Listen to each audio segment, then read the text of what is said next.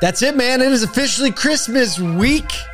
Monday, December 18th. Kyle's about to be wheels up to come my way in Syracuse, but we have some great automotive-related entrepreneurial Christmas time stories. Okay, the last one was an elaboration. They're not really Christmas time stories, but if you tell a story during Christmas time, doesn't it become a Christmas time story? All Christmas stories, period, end of story. Oh, let's give Adrian some props this morning. Happy Monday, right out of the gate on the live stream. You know what's funny? Number one comment. So we had some friends over last week for dinner, and the guy, Saturday, and the guy on Sunday yesterday, he goes, man, I started listening to your podcast. I've listened to 3 or 4 episodes. He's not in the industry, I'm guessing.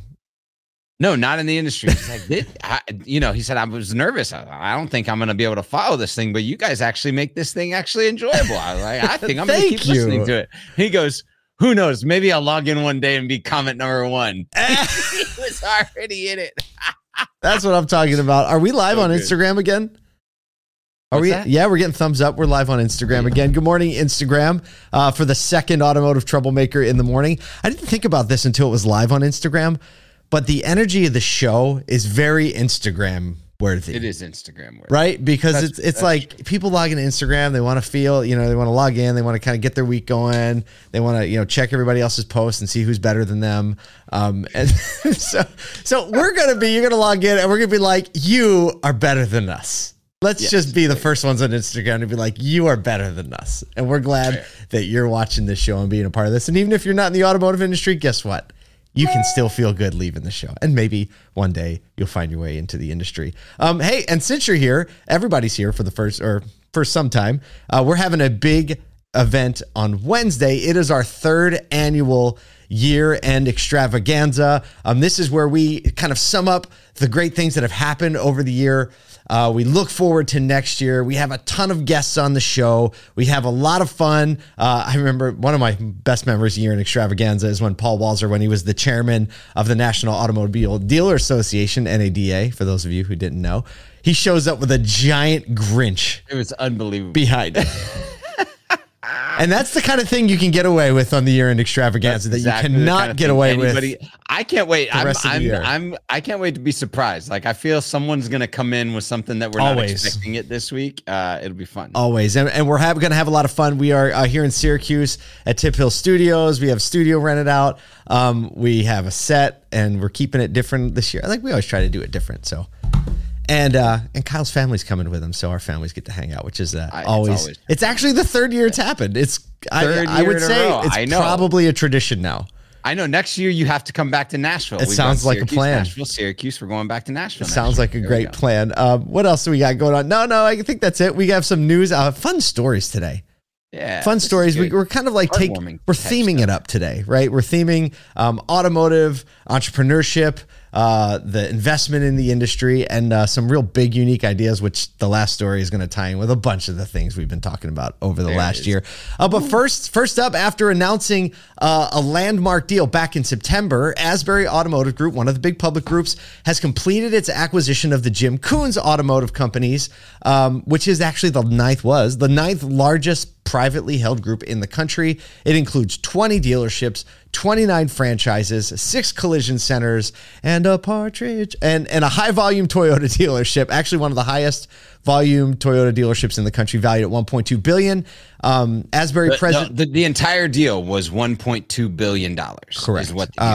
Thanks for making that clear. Not the Toyota dealership. That was the last Toyota deal we covered. Asbury president and CEO David Hult said in a news release, Jim Koons' passion for the car business, as well as his enthusiastic leadership of the group, is evident at every level of the Koons organization. So Jim actually bought the group from his brother about 50 years ago, John Koons, and we didn't see this covered everywhere. So we're going to talk about John Koons for a moment. Yeah. So basically here, and this is kind of sums up what the automotive industry is like. He wanted to be a doctor when he was a teenager, broke his neck in a swimming accident at age 18. So no more doctor. He was partially paralyzed.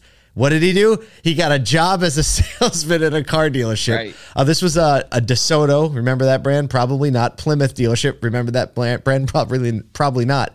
But a year after getting a job there, he actually bought the store with a loan from his future wife. If that's not a car guy story, if that ain't a car guy, I don't know what it is. But it goes on. So like the next year, it was at that point, it was 1941. And he was asking other dealers like, hey, mentor me. What should I do with this thing? Right. So a dealer said, you should buy every 1941 model vehicle you can, because we're getting into wartime, and trust me, buy them. So he did. A year later, the OEMs converted to making tanks and planes and military things. And what do you think happened to the inventory that he bought?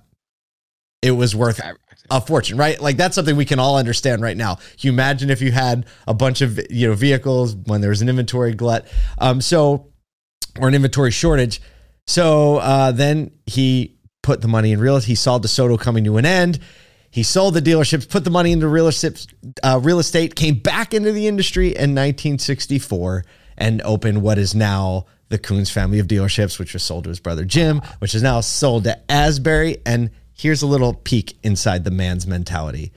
So he's the owner, and he said this: my motto in business is I'm not a bit better than a car washer, just more fortunate. Coming from a man who is half paralyzed. And he said, we build morale. Nothing beats a smile. And he said, if anyone ever catches me outside my office without a smile and taps me on the shoulder, I'm going to give them $20, which now is probably like $100 or $200. There you go. Yeah. Dude, pretty amazing.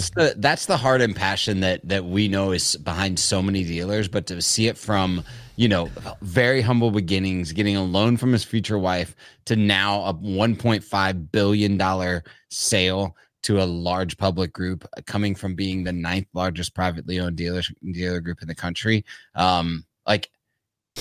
We say it all the time.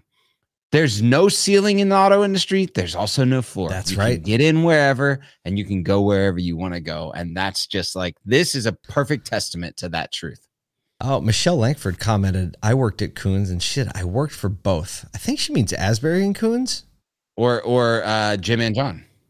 That would be amazing. Michelle, if that's the case, send us a message. You can email us at crew@asodu.com. And by the way, we have an email that we send out every day that has a bunch of this type of stuff in it, but also a lot of fun, a few more gifts, a lot of fun to read.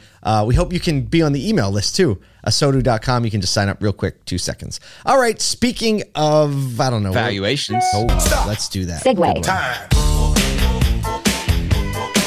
So as the same entrepreneurial spirit carries forward, more dealers are actually being brought together to invest their own money in the future of the industry through startup and tech innovation, especially around mobility. So our friend Steve Greenfield, Automotive Ventures, also our friends at FM Capital are attracting millions and millions of dollars from dealer investments into mobility and tech across various industries. So there was an Automotive News article that covered this. It was really great. Both firms have a history of successful investments. FM Capital managing $300 million across funds, and Automotive Ventures more focused on seed stage funding across dealership technology. So they're looking at the current market, and startup valuations have kind of normalized, and they say, hey, there's huge opportunity for growth here. And Chase Frazier of FM Capital said this could be one of the most profitable periods for venture capital.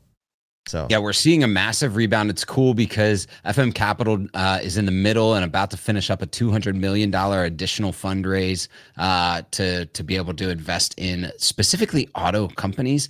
And then Automotive Ventures, it said, was announcing a $15 million raise that they're going to be starting in January. So if you know Steve Greenfield or you know Chase Frazier and you're interested in having else manage your money across all of these investments that are specifically in auto, specifically auto tech, a lot built or funded by dealers, like that is a place to get in, and these people are willing to talk to you.